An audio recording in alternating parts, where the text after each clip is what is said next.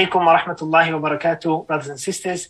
We begin, as always, in the name of Allah, the most gracious, the most merciful. Alhamdulillahi Rabbil Alameen. Wassalatu wassalamu ala ashrafil anbiya'i wal mursaleen wa ala alihi wa sahbihi ajma'in. Welcome, everyone, to episode 24 of the Convo podcast, which is on a bit of a different topic this time, inshallah. Our last couple of topics were very heavy, deeply political topics, perhaps spurred on by the events of the day. We're talking about Afghanistan. We're talking about Pakistan's policy on Afghanistan, the war on terror. Very heavy topics. We thought we'd move away from that, but to a very important and very interesting topic nonetheless. We were very excited about this topic because of the guests who were so... we were quite happy and quite pleased and honored that our esteemed guests could join us. Inshallah, my co-host will introduce them shortly. But this podcast is on the concept of the idea of studying sacred knowledge, studying the deen, and traveling for that purpose. So studying deen, studying Islam overseas, which both of our guests have had the honor of doing.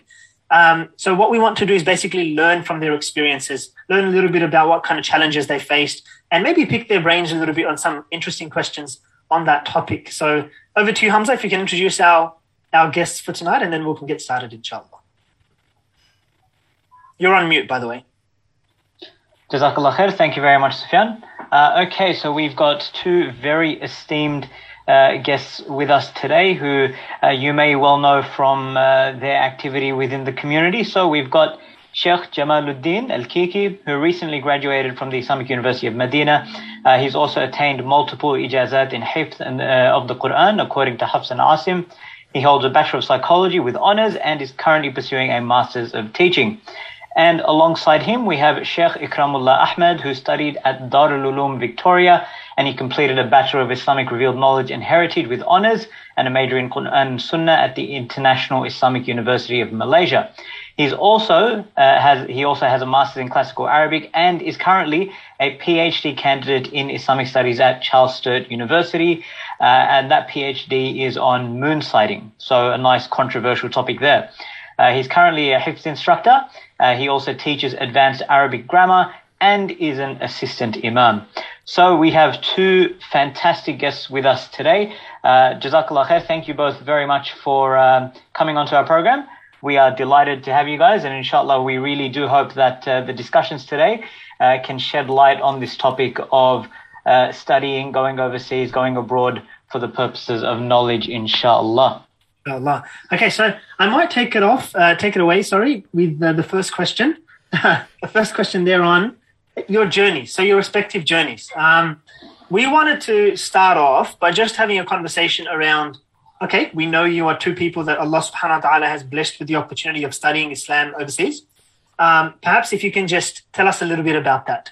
When, where, how did it come about? What was the experience like? A couple of minutes, inshallah. If Sheikh Ikram, if we can start with yourself. Hello, Sheikh Jamal. Jamaluddin, the mic is over to you. Okay, if you insist. Bismillah, alhamdulillah, wa salatu wassalamu ala rasulillah. Rabbi shrah li sadri wa yassir li amri wa hlul 'uqdatan min lisani yafqahu qawli. I think my journey starts from the very beginning, from my early childhood. It certainly starts from two very dedicated parents who went above and beyond to ensure that their children had the best of both worlds in terms of both Islamic knowledge and also secular knowledge. And so my parents, they sacrificed a lot in order to raise us with an Islamic upbringing in the West, with a focus on retaining the Arabic language and also memorizing the Quran and being connected to the Quran. May Allah subhanahu wa ta'ala reward them immensely for all their sacrifices. And everything I am today really is a fruition of those efforts, alhamdulillah.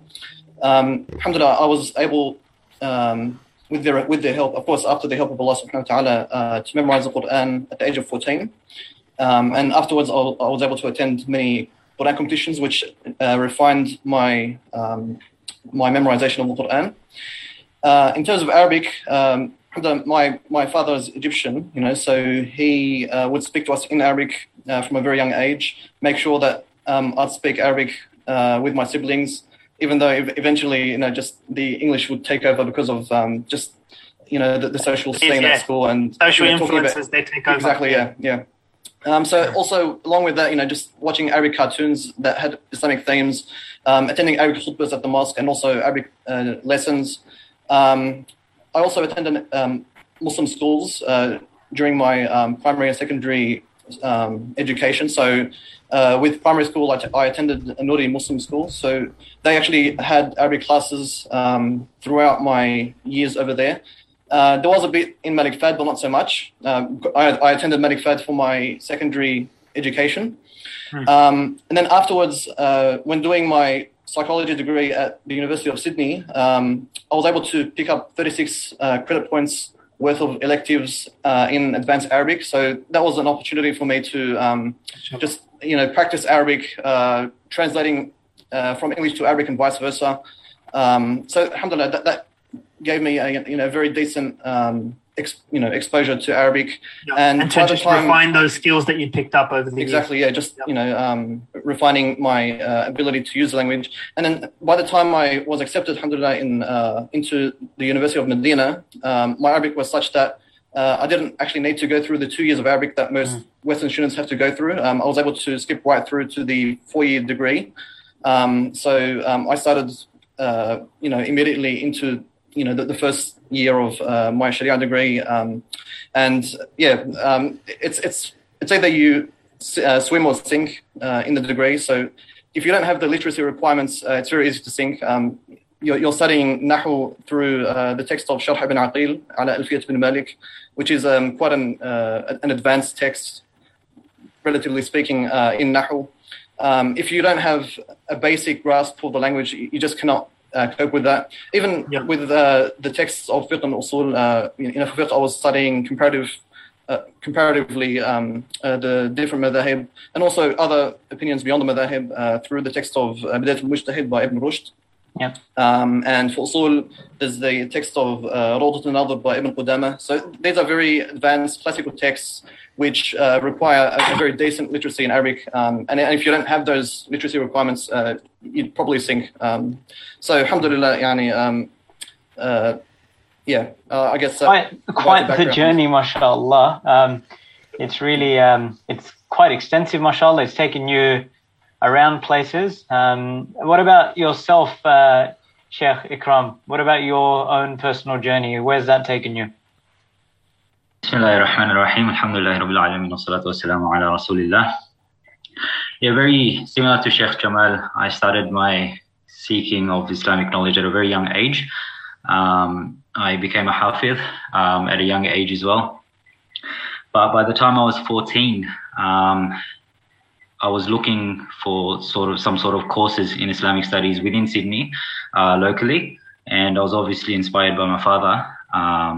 It's much easier when your father himself is a sheikh, and you grew up in an Islamic environment. I went to AICS. Back then it was called King Abdul Aziz College of Sydney. So it was a very good Islamic environment around us. But unfortunately at that time there was nothing in Sydney, not even a short Sharia course or anything like that. And the closest one that we found was in Melbourne. And obviously at a very young age, at the age of 14, my parents were reluctant to send me abroad as well. Was this back in the 70s, was it? No, 50s. Looking at late 90s, early 2000s. Okay. So, I'm not that old, alhamdulillah. The closest we found was in Melbourne, Darul College of Victoria. They offered a full 6-year Sharia course or an island course. But I personally did not want to go by myself. So alhamdulillah, my dad, he was able to convince a couple of other close friends of mine, their parents. So alhamdulillah, we formed a group of 3 and we all agreed to go together and embark on this sacred journey. So I was there for 6 years, alhamdulillah, finished the alim course, in which way we studied, the traditional method of seeking knowledge. Start with Arabic, fiqh, usul, fiqh, hadith, and then we finished with the Sihah Sitta.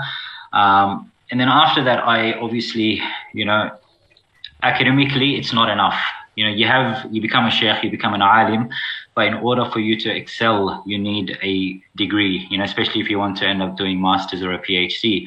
And unfortunately, Darul Uloom College of Victoria, they weren't able to give us anything of that sort. It was just a shahada, it was just a basic certificate. Yeah.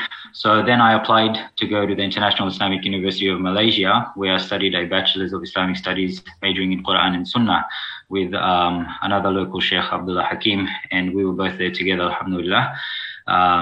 And to be honest, most of the topics and the subjects which I studied at the university, I had already covered in Malaysia. In Melbourne. In fact, what I studied in Melbourne was more intense and more detailed. So alhamdulillah, I was able to fly through the bachelor's. And then after that, I returned back to Australia, started teaching Arabic at Western Grammar School, where I was joined by our hosts, Muhammad and Sufyan. But I felt that, in terms of Arabic, I wasn't content. Even though I'd studied Arabic for 10 years before that, but I felt I needed to learn more. So that's where I was introduced to Charles Sturt University. They were doing a Masters of Classical Arabic. So alhamdulillah, I did that for 2 years. And I thought, okay, I think 12 years is enough. But then, my father's like, you've come this far, push for a PhD. Then we started looking at various topics. And obviously him being the founder of Moonsighting Australia, and it's something, it's a very hot topic. And it's something which I was brought up with. I thought, it's a good topic to start off with. And alhamdulillah, I'm I wouldn't say halfway, probably a year and a half through that. I've got a few more years to go. So yeah, so far I'm still a talib al-ilm, still a student of knowledge. Alhamdulillah.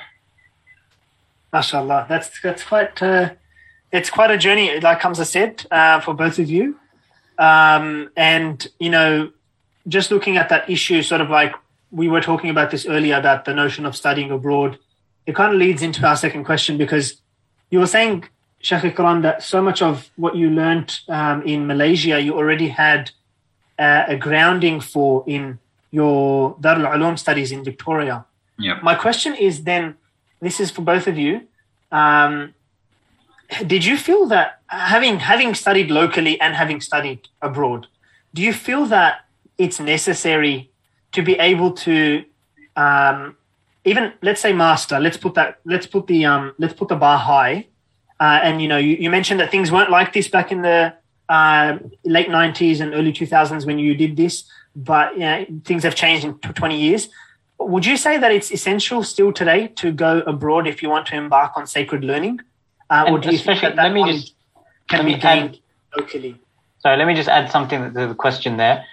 Especially with the online mediums available, especially when you've got some of the prestigious universities now offering their effectively full course online. Do you really need to head abroad, or can you just do it all from home? Yeah, look, it's a tough one. Sorry, Sheikh, go for it. Okay, if you want to go ahead. Sure. No, go, please. All right.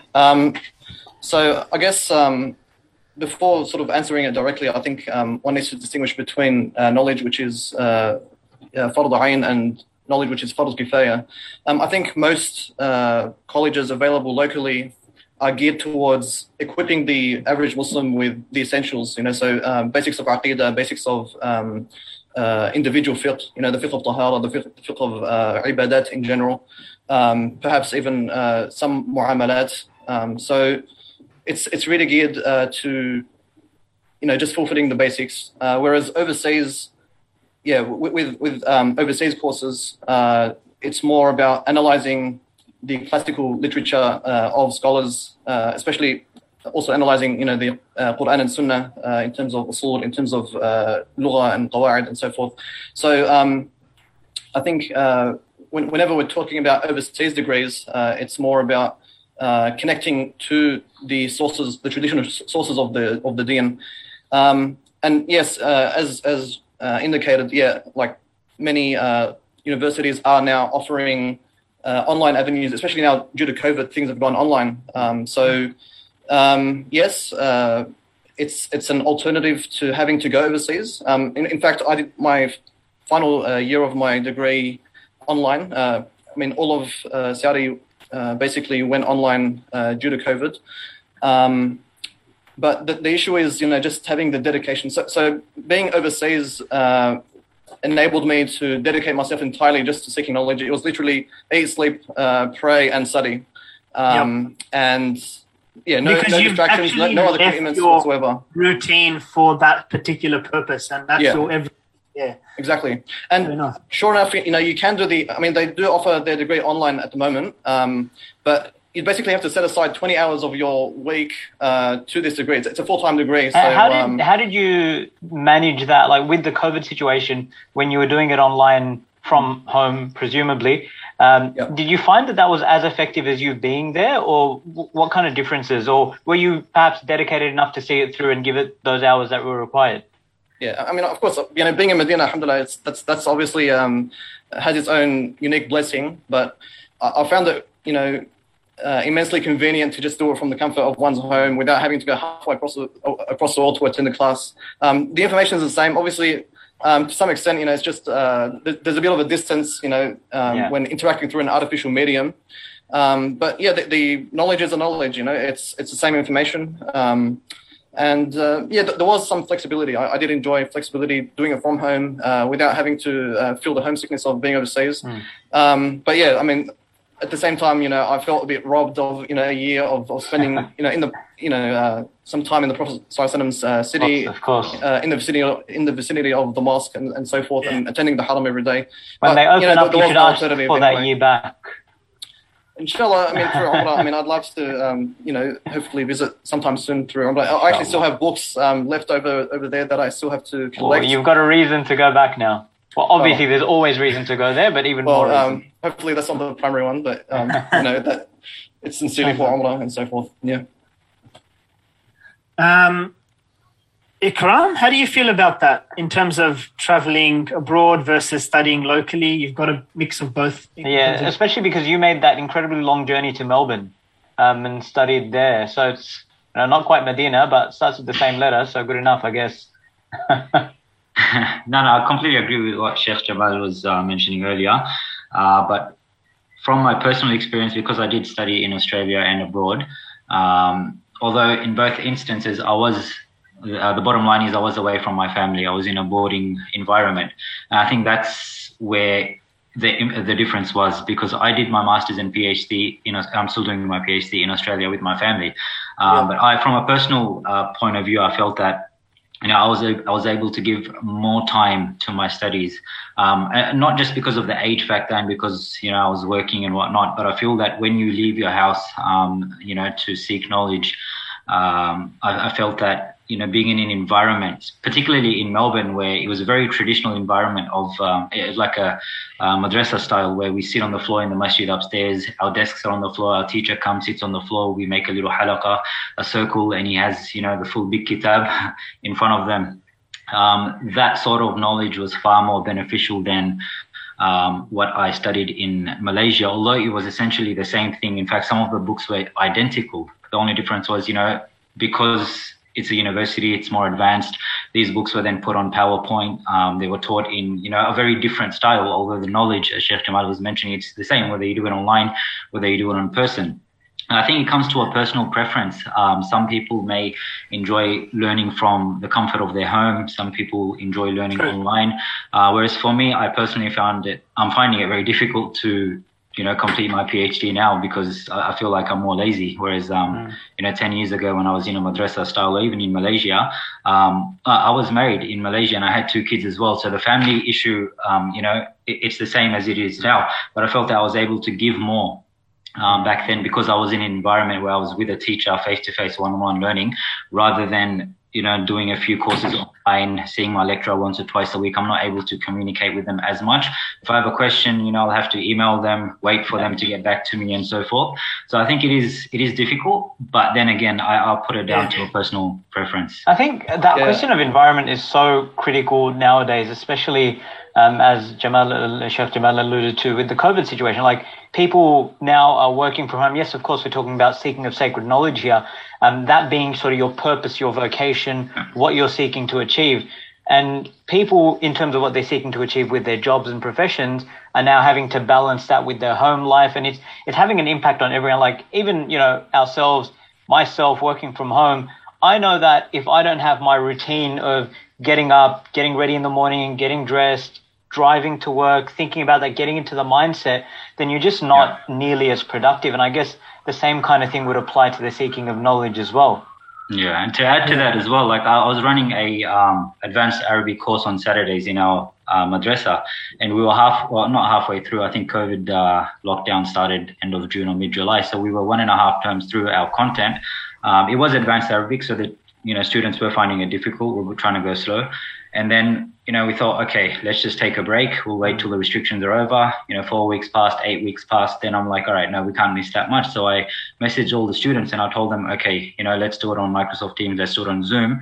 And all of the reply were the same. They said, no, we'd rather wait and come back in class and study because we won't be able to understand a difficult topic because all of these students are foreign to the Arabic language. So they were not content in studying advanced Arabic grammar online. So we waited. It's been 4 months. We're almost at the end of the year. So now we're going to restart, our course at the beginning of next year. Yeah. Brothers, I'll be back, inshallah, just a moment. Not a problem. No worries, not a problem.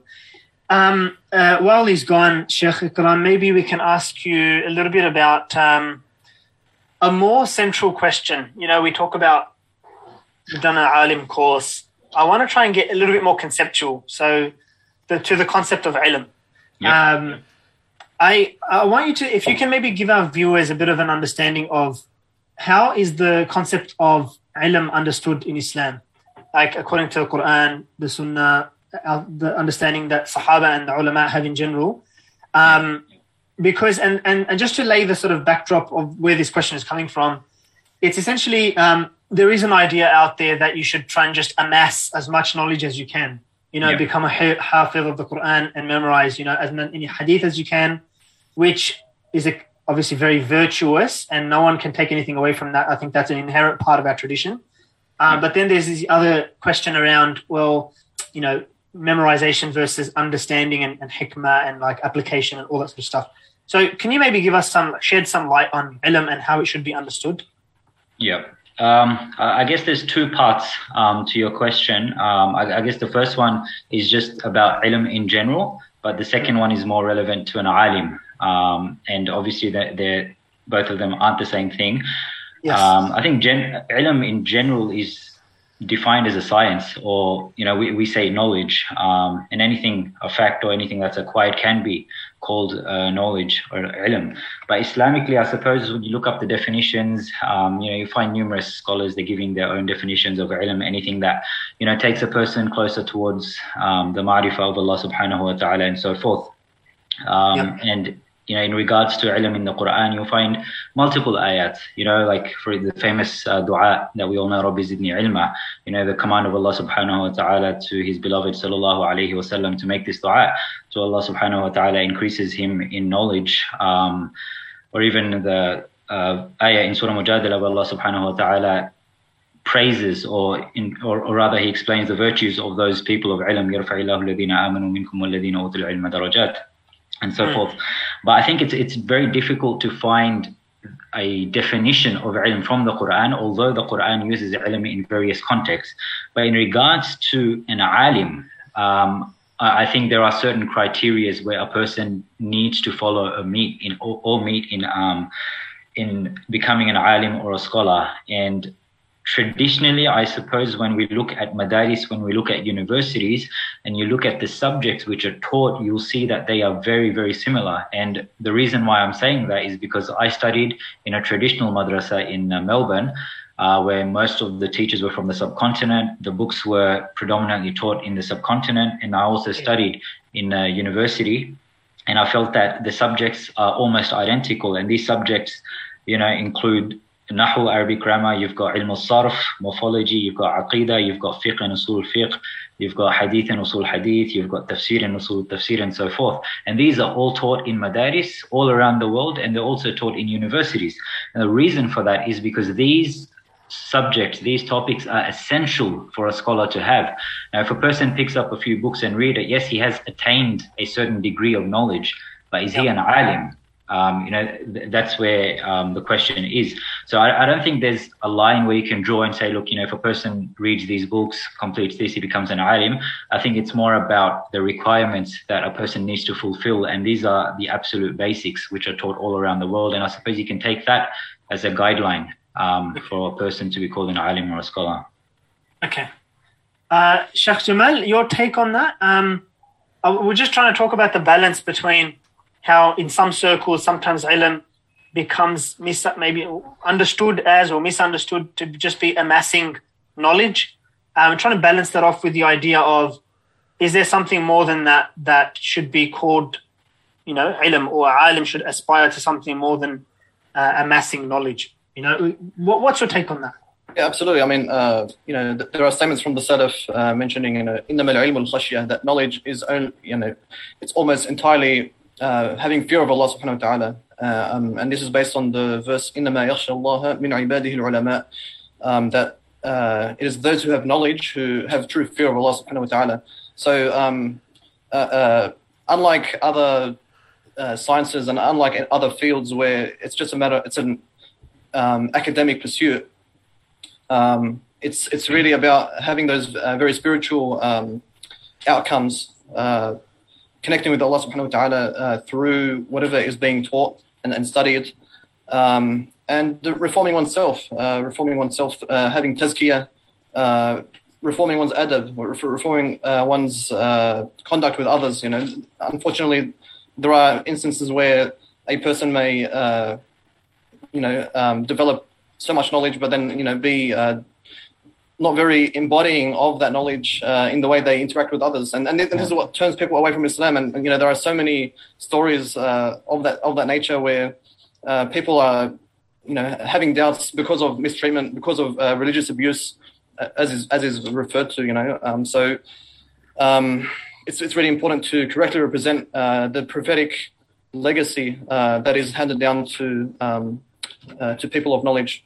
Yeah, look, I think there was someone who mentioned a really nice analogy with regards to, and I think it applies here, where they said that, well, not all doctors are healthy, right? The implication being that doctors may have a lot of knowledge about medicine, what makes you healthy, so on and so forth, but that doesn't necessarily lead to them impacting that knowledge on themselves.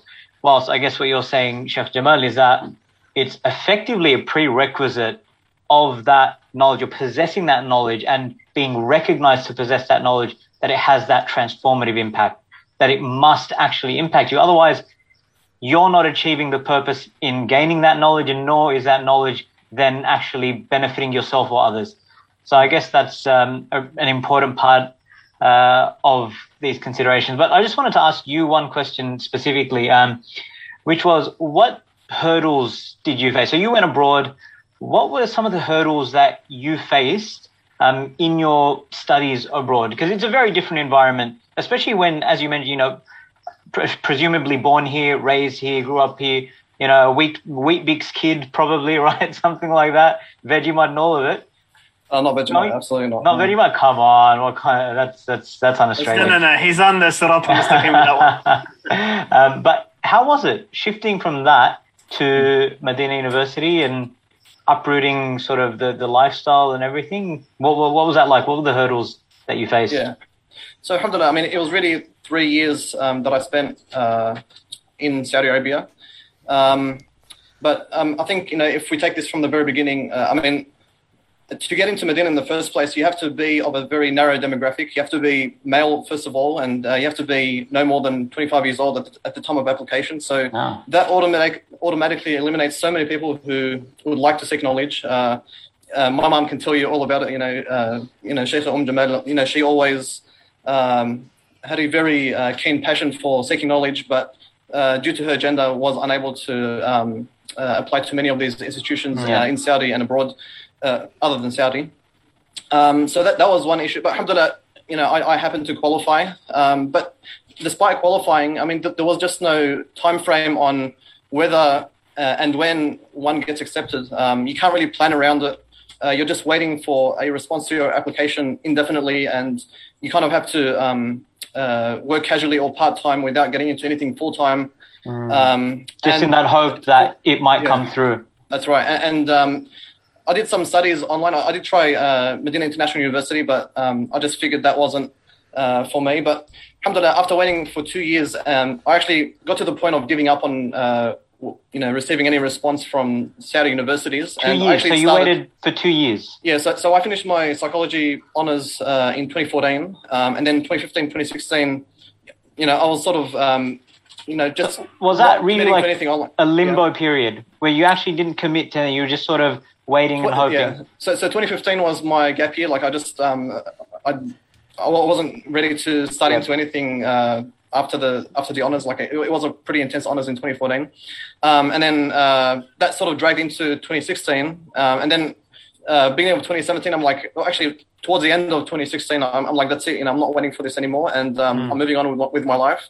And subhanAllah, just as I started my Masters of Speech Pathology, I decided to take up speech pathology at that time. I was receiving messages in my inbox from brothers, congratulations, you made it, you're on the list. And, it's like, oh my God, just so they knew before you did?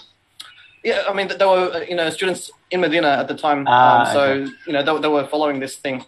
So that's when, I turned things around and, alhamdulillah, I decided to take that very critical step of studying overseas.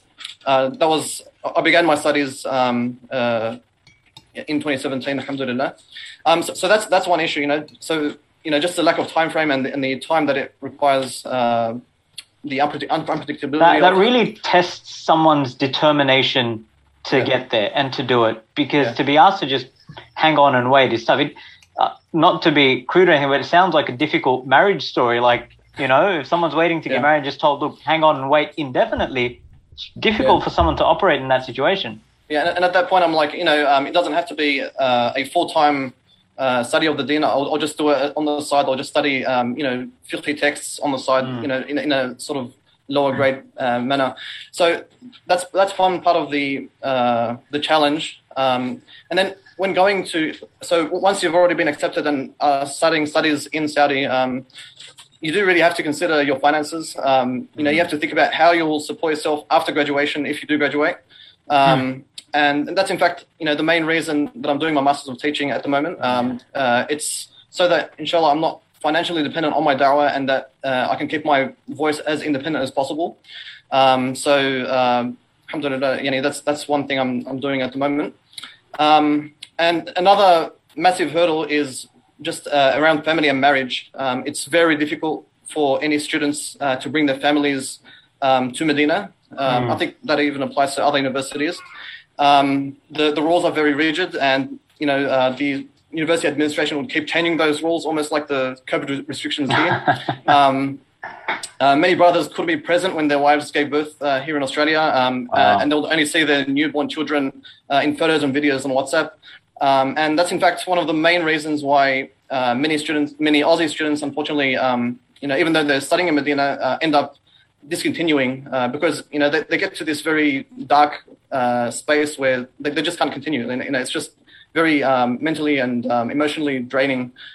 I guess that's understandable. It's not sort of something that you'd sort of suggest that is a weakness of character. And it's a perfectly understandable reason. Right? If someone wants to have a family, get married, whatever it might be, then they have to consider that alongside everything else of their ambitions. Yeah.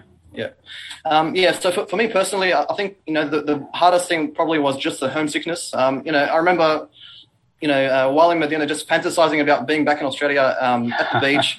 Medina is very inland. It's desert. It's very dusty. And the only air you can breathe is just the hot desert air or the AC air. So you needed to catch a cab to Yambua.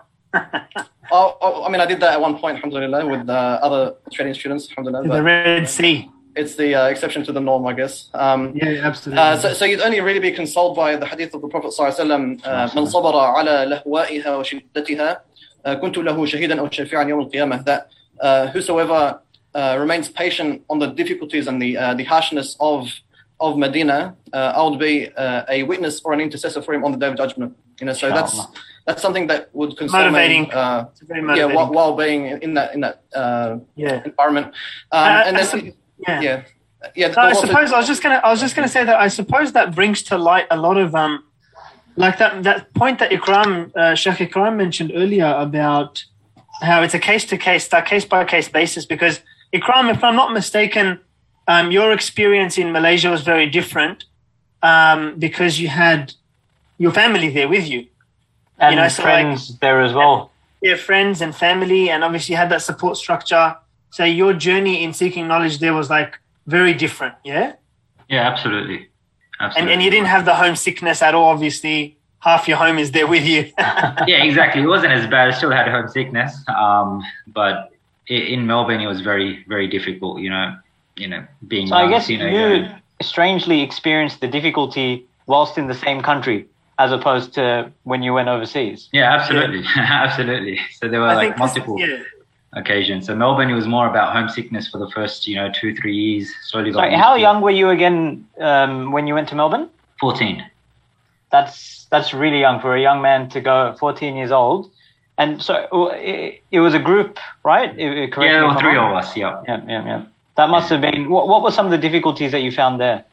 I think the most severe difficulty was homesickness, being brought up at home pretty much 14 years of my life, and all of a sudden going to a boarding school, and there were literally just the 5 of us. There were 3 of us from Sydney, there's a couple of other boys, one from Melbourne, one from Brisbane, and we were staying in the masjid, and the Melbourne weather wasn't friendly either, and it was really tough. It was a very, very difficult time. But I suppose after 2 years, it started getting easier, started making more friends, you start enjoying it a bit more, and as our studies got a bit more challenging, it kind of took my mind away from home, and you're more focused on your studies. Yeah. Yeah. Well, I think one of the other things that sort of intellectually it makes you focus, like you're saying, your studies become a bit more challenging, maybe even a little bit more interesting when you start becoming more invested in your studies. So on that, I want to maybe ask, what areas are like personal favorites for you guys? You've spoken about Nahu, you've spoken about Arabic generally. Obviously, Both of you guys seem to have an affinity with Arabic. Yeah, Arabic language, obviously. I think that's a bit of a given, like it's kind of like a starting point. But then also many of the different ulum of Quran, Hadith, and whatever else. What's your favorite area? And I'm going to leave Arabic out of this because it's kind of can't go with that. What would be a favorite personal? Sheikh Jamal, if you can start with yourself. So, I mean, I did, when I was accepted at Medina, I mean, you're basically asked to pick a particular specialization, and that would be the faculty that you study in. I chose the Sharia faculty, which focuses mostly on fiqh and usul al-fiqh. At the time, it wasn't really my preference. What are the other options? What other options do you have? There's also hadith and its sciences. There's also da'wah and history and aqidah. They're sort of lumped together in one faculty. Lugha as well. Yeah, Lugha is another one, yeah. That's a faculty of its own. So, yeah, I mean, I felt that was the most holistic option where, I mean, you do get a bit of hadith, a bit of sirah, a bit of, but more so on the fiqh and the usul, which is really critical and pertinent to people's realities. I'm very focused on practicality. So fiqh to a large extent does have that, and that's why I chose that. It's not that fiqh is my necessarily the be-all and end-all preference. It's mostly that it just needs more time. So I think my focus really is just on developing a well-rounded, holistic foundation in the sciences, whether it be, the Lugha, because all of these are interlinked and you need them all together, not one without the other. Let me put it like this. Since you're skirting around the question, let me put it like this. If you had 3 more months in Medina, and, parents are cool with it and everything else is all good to go. You got your tickets handed to you. Everything's ready to go. And you had one option in terms of all those subjects to study more of. Fiqh, usul al-fiqh. There's chuck in lugha if you want to say that as well. You've got hadith. You've got ulum al-Quran. What would you choose? Oh, I haven't thought about that one. But Stop trying to corner him. Let him have his expansive answer. We won't tell the other subjects if you want. I'd still stick to my position. Okay, it's literally, because like, I just feel like, there'll be an imbalance if you just, spend more time on one at the expense of the other. So that's just my outlook really. But anything. He's trying to do adl. He's trying to do adl between them. That's it. Yeah. You don't want to be, sort of inclining to one side kind of thing. So I think anything geared to the practical side of things. I mean, that's just my inclination generally, just whatever's practical, whatever's beneficial to my reality that I can impart to others. It tends to be fiqh, but it's not limited to that. Yeah. Yeah. Sheikh Ikram? Yeah. Look, because I majored in Quran and Sunnah, we had other options like Usul al-Din, comparative religion. You had Lugha, we had Fiqh and Usul Fiqh, and the fourth one was Quran and Sunnah. So I chose Quran and Sunnah, and obviously, one of my favorite subjects derived from there, and it was definitely in Usul Hadith.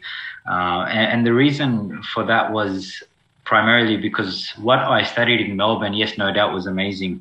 But in Malaysia, the amount of topics we found in just the hadith part of our course was just amazing. You have Jarh al-Ta'dil, you have Takhrij al-Hadith and so forth. I think there's about 33 points that we had to cover. It's about 13 subjects or 14 subjects of just hadith.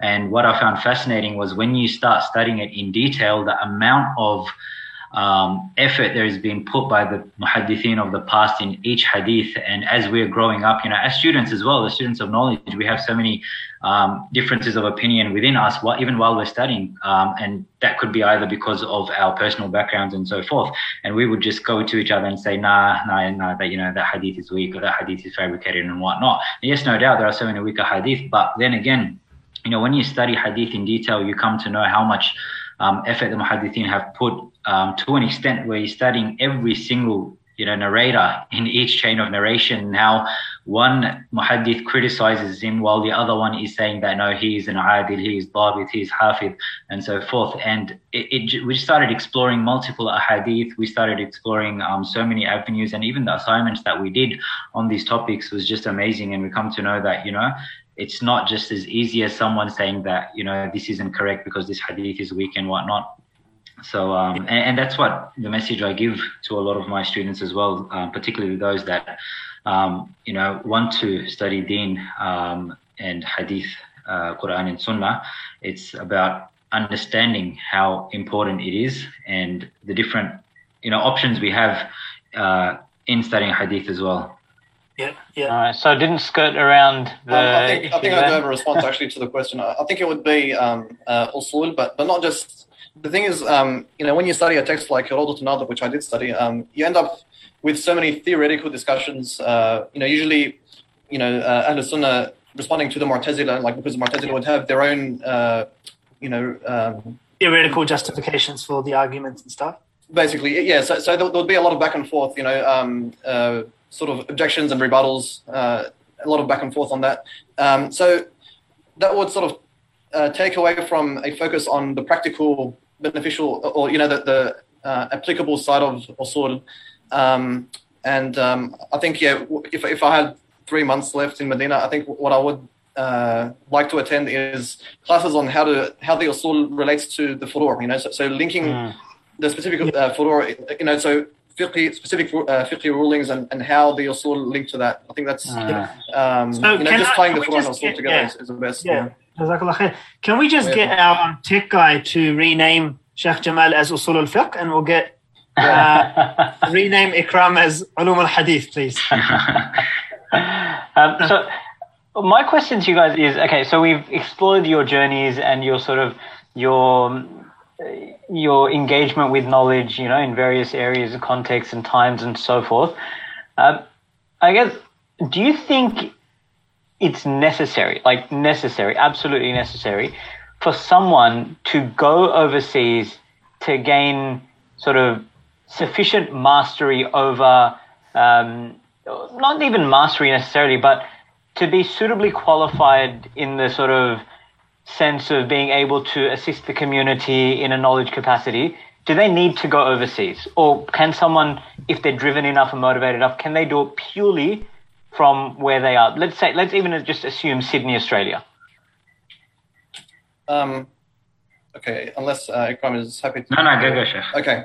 I would argue that, it's possible to do it online because, even when I go overseas, really my main experience of seeking knowledge was sitting in a classroom, listening to a sheikh explaining concepts, so there's just the in-person attendance versus an online experience. So I think what it comes down to really is, a formal or completing a formal degree in Islamic studies, whether it be in person or online. So it's not about the medium as much as it is about the program that's being undertaken. And there's different online. There's just sometimes it's just an online study of a particular matan, a particular text, and you get an ijazah for that. That doesn't compare to a 4-year degree, a robust long-term study. So I think we need to talk more about the program of study rather than just the medium. And Ikram, so to answer your question, you don't need to physically go overseas. People go physically overseas and they just don't have the commitment. They sit in class and they don't have the commitment to study, to prepare decent notes and prepare for assessments, that sort of thing. It's not just. I think really what makes a student of knowledge is their self-determination. That's actually more important. Embodying that student, being that student. Yeah, absolutely. So one's self-determination, the effort they put in, and commitment. I think overrules anything lost through the medium through which the tuition is delivered. Yeah. Ikram, just very quickly. The institution in Melbourne that you studied at, is that still operating? Is that still going? So can someone say go there and do the entire course, let's say, starting soon if they wanted to do that? It is still going, but back then when I started, it was open to everyone. And they have a separate idara for women. So it's in the same complex, but it's a completely separate, it's separated off. But at that time, it was open to everyone. But now I believe they've changed that completely, and they only take students at a specific age and year. So I think if you're going into year 8, you can join. And what they do is they teach you the 6-year Sharia course, but at the same time, they go through year 8, year 9, year 10. They do their VCE over there, year 11 and 12. I guess for someone in Melbourne, they can actually take that as a genuine option if they were to seek that knowledge. Absolutely. But based on that, there's more madaris in Melbourne that are following exactly the same curriculum. In fact, these are the graduates from the same madrasa. They've gone and opened up in various locations, and they've opened up to the public in general. So you can attend, irrespective of your age, you can join the course. And it's, I think they have 4 and 6-year courses as well. And do we have that in Sydney? Anything like that? Look, as far as I know, I don't think there's any boarding facility in a full 6-year Sharia course. I may be wrong. Maybe there is one open now. I think was it Al Bayan Institute? Someone was telling me, one of my students was telling me that they do have a full Sharia course there. I'm not too sure exactly the timing and curriculum and so forth, but there's nothing established from what I know, like Melbourne here in Sydney at this stage. I see. We might move on to another couple of issues I wanted to explore. We mentioned usul al-fiqh earlier, and I just wanted to get your take on it. I've heard, I've read and I've heard in the past books, like, for example, there is a book which I'm forgetting the title for now. It basically addresses, it's one of those earlier books we used to find commonly in bookstores in the late 90s on the importance of following madhabs and stuff. Anyway, in the introduction to that, in the forward to that, it says that 2 of the most important subjects are Arabic and usul al-fiqh. Arabic is an obvious one. For me at the time, I thought, why would you pick usul al-fiqh out of all the various, doors that you could have to the sacred knowledge? Why pinpoint usul al-fiqh? And I have heard that many times since as well. What would you guys say regarding that? Like, how important is usul al-fiqh in modern society for people to learn, to understand, to implement, to differentiate between the different principles learned, and so forth? Sheikh Jamal, if you can start us off. Yeah, it's absolutely critical because... Sorry, Sheikh, maybe just a quick, 50 words or less for our viewers and listeners. What is usul al-fiqh? All right, yes. So I think to define it, I would refer to the definition provided by Imam Baydawi rahimahullah, who said معرفة دلائل الفقه إجمالا وكيفية الاستفادة منها وحال المستفيد. That it's the knowledge or the science of exploring the sources of evidence or the sources of legislation within fiqh, the means or the tools that are used to interpret those sources, and Hal al-Mustafid, which refers to the person that's eligible or qualified to actually undertake the task of interpreting. So, in other words, that's a mujtahid, and within that that topic, there is exploration of the topic of taqlid and what kind of taqlid is valid and so forth. So that's a definition. That's what usul al-fiqh covers. Yeah. And to answer your question, it's absolutely critical. It's absolutely central to the topic of interpretation. We have the texts, we have the nusus of the Quran and Sunnah, and we mentioned lugha. So the Quran and Sunnah are revealed or transmitted to us in Arabic. So you need to have some understanding of the language, and then there's also the human mind which interacts with these texts. So there's a huge role for interpretation within the whole process of coming to specific rulings, and it's either you take an unprincipled approach to interpretation and end up with modernist and revisionist interpretations of these texts, or you have a principled and structured approach that follows a very specific, principled methodology to that. That's consistent with the orthodoxy of Islamic jurisprudence. Absolutely, yeah. So, in this day and age, it's really what protects the Sharia against misinterpretation, against revisionism and modernism. And it also ensures that, we are approaching the Sharia collectively. We're not looking at an isolated hadith and coming to conclusions based on that one hadith without looking at conflicting hadith, or without looking at the general and the specific within the hadith, or with other hadith, without looking at the nasikh and the mansukh, for example. What if the hadith is abrogated? What if there's a hadith that came afterwards that the Prophet ﷺ spoke of? What if the Sahabi who narrated the hadith happened to act contrary to the hadith? And then that's an issue that comes up in fiqh. So absolutely, follow the Quran and Sunnah, and raise the Sunnah of the Prophet ﷺ, but do it properly. Do it with a correct understanding, with a correct and principled approach. And we can talk about the hermeneutical principles within usul. For example, some of the topics covered. If the Prophet ﷺ does or says something, does it necessarily follow that it's obligatory for us to follow that, or is there a possibility of it being recommended or simply permissible? That comes with looking at the context in which he said it and so forth. And also, if he doesn't say something, if he leaves something out within a particular context, does that suggest a particular ruling for us? Does that have certain implications for legislation?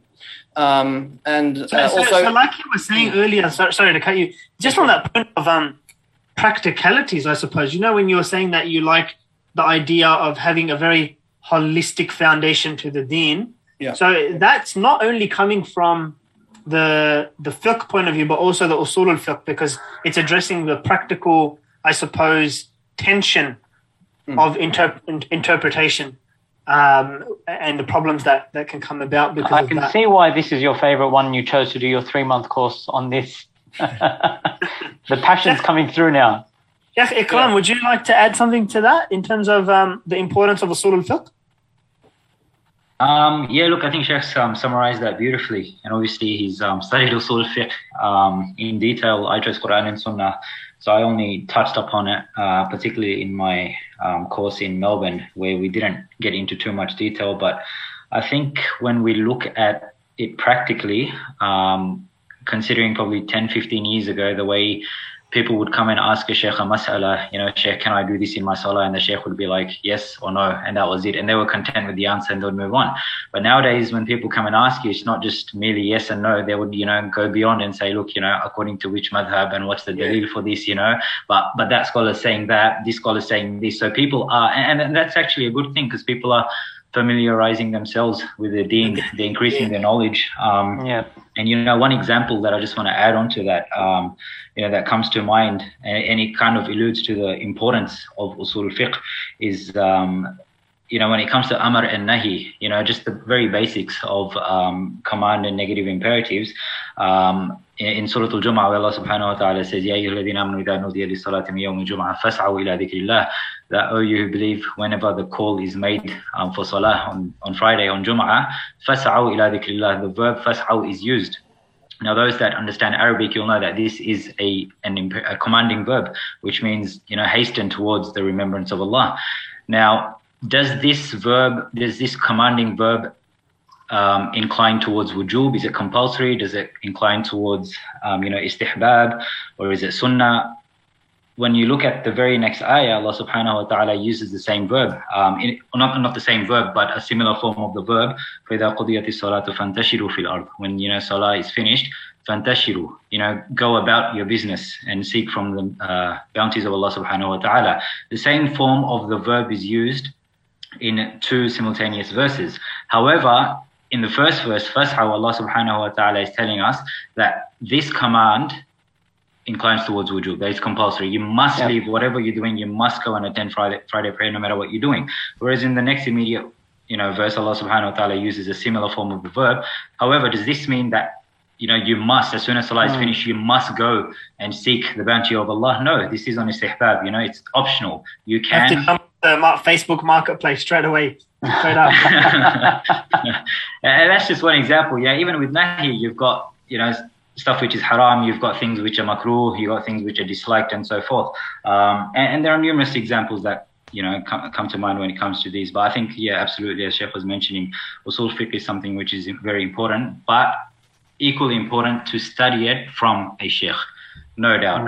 You don't want to pick up any book of usul fiqh, you pick up Al-Wajiz fi Usul Fiqh and you start reading it, even though you know very good Arabic or any other Usul Fiqh book, and you're like, all right, this all makes sense to me, because 90% of the time it won't. So it's very important. It is a very important topic, but equally as important to learn it from a sheikh. Yeah, and I think, the goal isn't obviously to be able to apply, make your own ijtihad, by learning or sort of. The point is to appreciate the rich legacy that the scholars of Islam, may Allah have mercy on them all, left behind. It helps build nuance to one's interpretation of the deen and approach to the deen. It's not black and white. Of course, there are black and white. There's areas of ijma' and there's areas of deviance. But in between, especially when we're talking about the furu', we're talking about fiqh opinions. There is so much room and flexibility. Just having that tolerance for contrary opinions to the ones that a person is adopting, just recognizing what's acceptable and what's not, and what kind of differences of opinion are valid and what are not.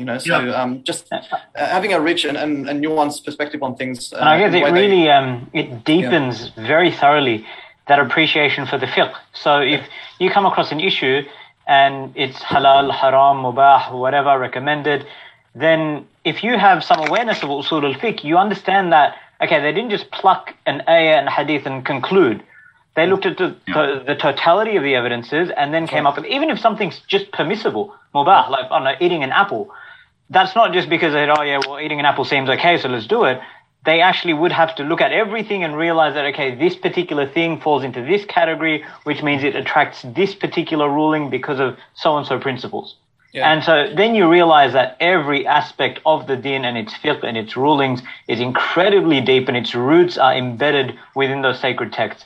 And and this also ties comes from it. Allah subhanahu wa ta'ala mentions al-yawma akmaltu lakum dinakum, like Allah subhanahu wa ta'ala has completed the din. But we know for a fact that the texts that have been provided to us, whether it's through the Quran or the Sunnah, they do not address every single issue in our lives. So you absolutely need for qiyas to have a role. So inductive reasoning, there's a very crucial role for inductive reasoning, and I think there's a quote by Ibn Taymiyyah rahimahullah where he mentions that the nusus are limited, whereas the particular issues one is exposed to are limitless, and that's where the role for qiyas comes. And I think Ibn Qayyim rahimahullah, he argues against the Zahiriyya on this point for very extensively in one of his books, which I do not recall right now.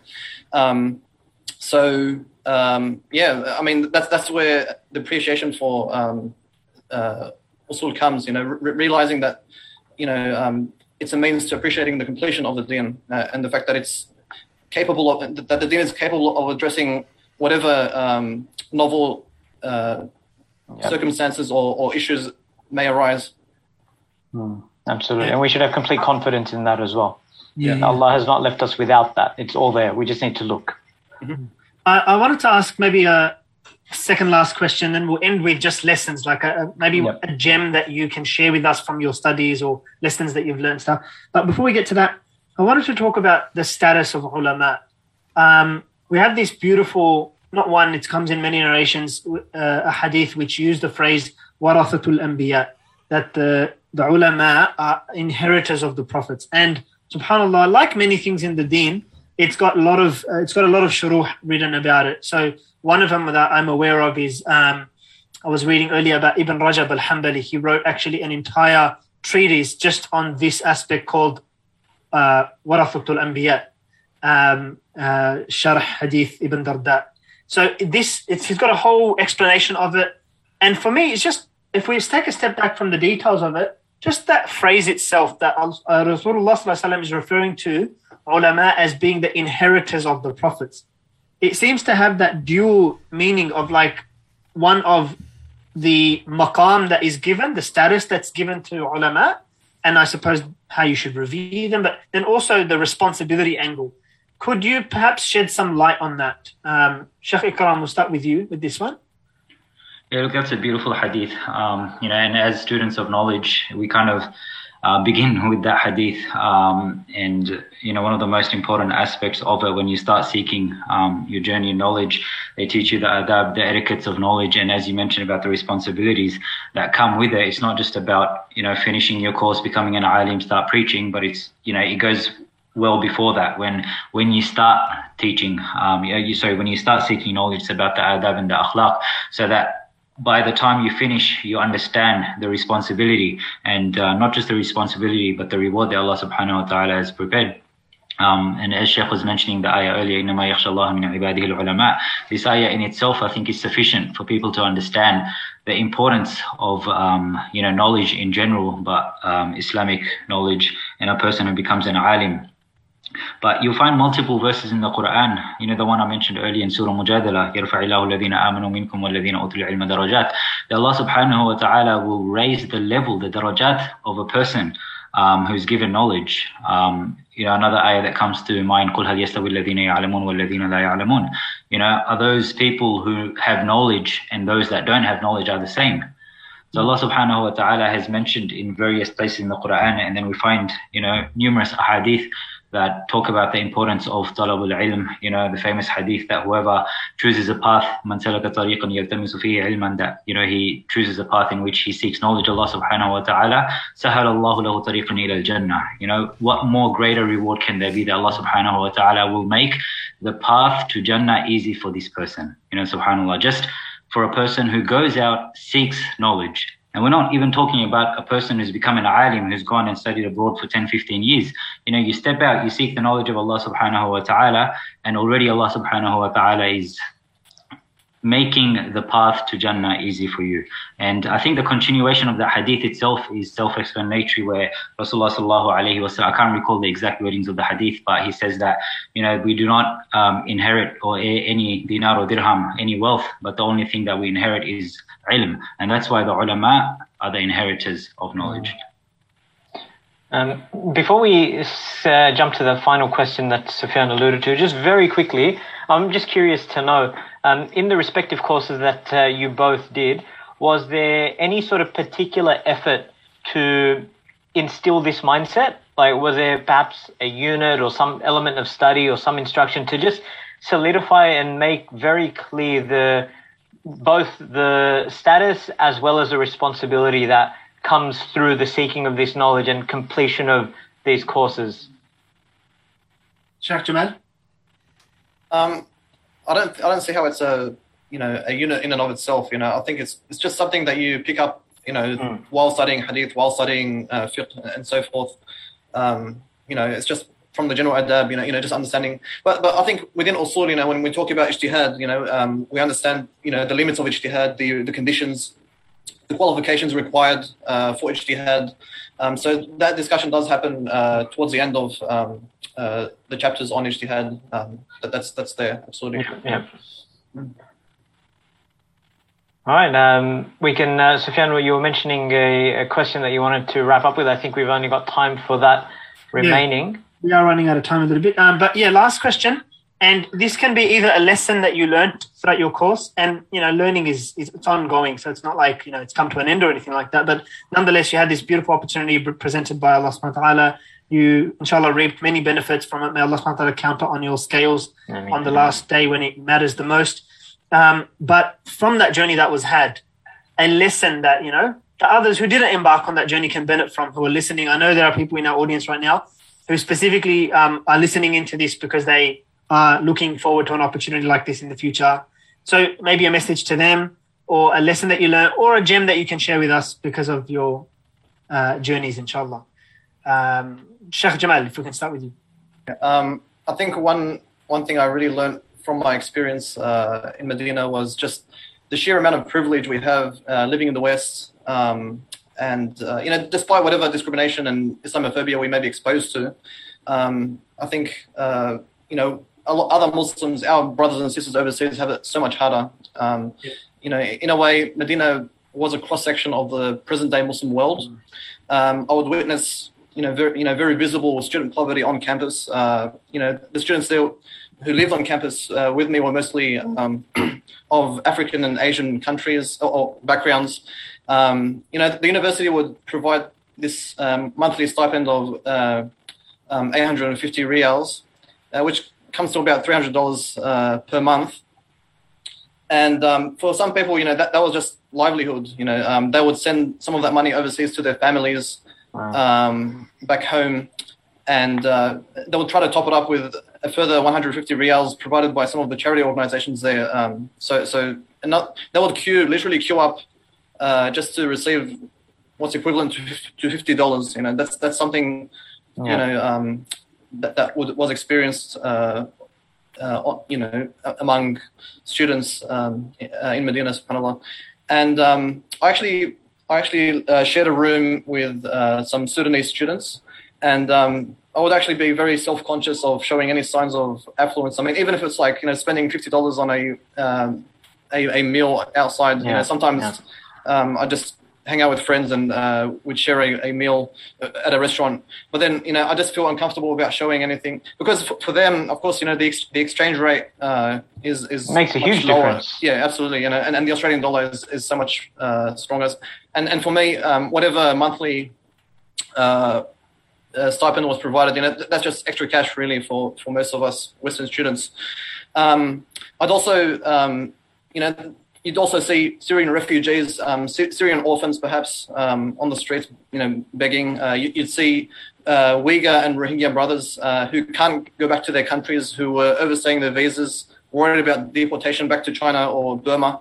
Sometimes I remember getting in the car with a Uyghur brother, and he was telling me about how his dad told him not to go back to China, just telling him don't come back home. SubhanAllah, you'd witness these things firsthand. I'd also get questions often about how to get the Australian citizenship, opportunities for work in Australia, learning English, and so forth. So, when brothers, here in Sydney complain about, curfews and discrimination, I mean, yes, okay, there are problems that need to be addressed, but, please put it in perspective, don't make it like, you're under some major oppression, like what your brothers overseas are enduring. So I think, having that overseas experience really put things into perspective for myself. Alhamdulillah.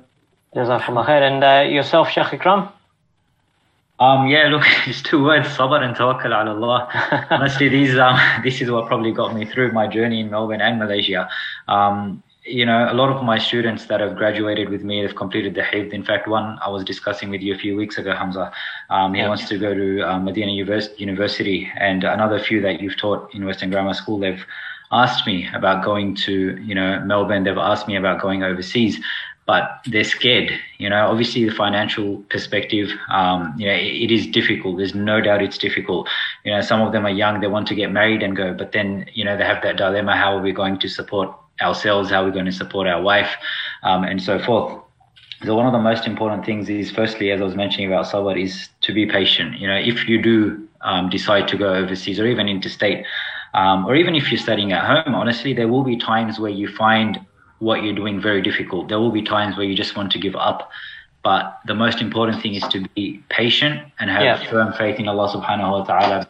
You have to know, like, even at times, I was halfway through my course in Melbourne and I was going to drop out. I just thought I couldn't do it anymore. And it wasn't just about homesickness. It was really tough. And at that time I was studying mantiq. And, a lot of the things were just going over my head and we started getting really deep in. But, with the support of my parents, my teachers, even colleagues, it was more about, let's get through this year, push towards the end. Alhamdulillah, Allah subhanahu wa ta'ala made it much easier. So it's really important, if you are taking this journey of seeking sacred knowledge, wherever you are in the world, I think it's very important to stay patient and put firm faith in Allah subhanahu wa ta'ala. Jazakallah khair. Sorry, go ahead. Sorry, if I may add something else, which is more related to seeking knowledge itself, I think it's not waiting for your iman to be boosted, not waiting for that, sheikh to come and boost your iman, and not to wait for a certain set of circumstances to arise that would enable you to seek knowledge. I think you should be proactive about it. You've got the internet. If you've got an internet connection, then and you've got a laptop and a desk, you can, seek knowledge straight away. But just have a structure. Maybe seek some advice on. First look at your interests and abilities. Within your interests and abilities, and your goals. Figure out what you want to achieve, and how you want to go about it, and then go ahead. The material is out there. In this internet age, I don't think anyone is incapable of seeking knowledge, and I don't think anyone should be Medina-centric or Al-Azhar-centric about their knowledge. Don't make it the be-all and end-all. If it's just about the knowledge, then the internet is before you. That's what I'd say. So you've got everything at your disposal. It's about how you make use of it. Yeah. And there's always courses that are held with scholars overseas. So I'd often get invitations from brothers over here to attend maybe explanations of certain texts. And basically brothers would gather together in a WhatsApp group, agree on a particular time with a scholar overseas, and that scholar would explain a certain text. So, reach out to students of knowledge. And I think networking is really important. Reach out to people who are committed to seeking knowledge locally, and seek out opportunities to learn from scholars overseas. Everything is done over the internet. It doesn't have to be watching YouTube. It can be live sessions with scholars. So that's as close to in-person experience as possible. Yep. Inshallah. So I think we're going to basically get some networking going with Sheikh Jamal. And Ikram, inshallah, we'll talk to you about those Usul al-Fiqh classes that you're going to offer for us. Wrong person. Inshallah. Shayukh, barakallahu feekum for your time tonight. We really appreciate it. And your time leading up to tonight and putting up with us with the exchanges back and forth and the technicalities of it all. We very much do appreciate the time, especially, where everyone, especially yourselves, are running on tight schedules and stuff. So thank you again. Jazakumullahu khairan. Allah reward you immensely for your time. Thank you inshallah, we had some specific people that did ask for this podcast, so we hope that you benefited and you enjoyed, inshallah, and you learnt a lot tonight. If you have any further questions, I'm sure our host will be willing to take them, so you can put them up on our page, and we're happy to forward them on to our guests, and they can, inshallah, answer them as well. And otherwise, inshallah, we'll leave it there. Concluding remarks, as is almost obligatory in this day and age. If you did find some benefit in today's session, then please be aware that we do run every fortnight, Mondays, 7:30. Please check us out on Facebook if you haven't already. Well, I'm assuming if you're watching this, you are on Facebook, so but ask others, share it around, inshallah. There's a lot that we can learn from these esteemed guests of ours and the others who we've had in the past and inshallah we'll have in the future. It's a medium that we seek to get out into the community for the community's benefit. So please do share, spread it far and wide, let others know, inshallah, and hopefully we can spread some goodness.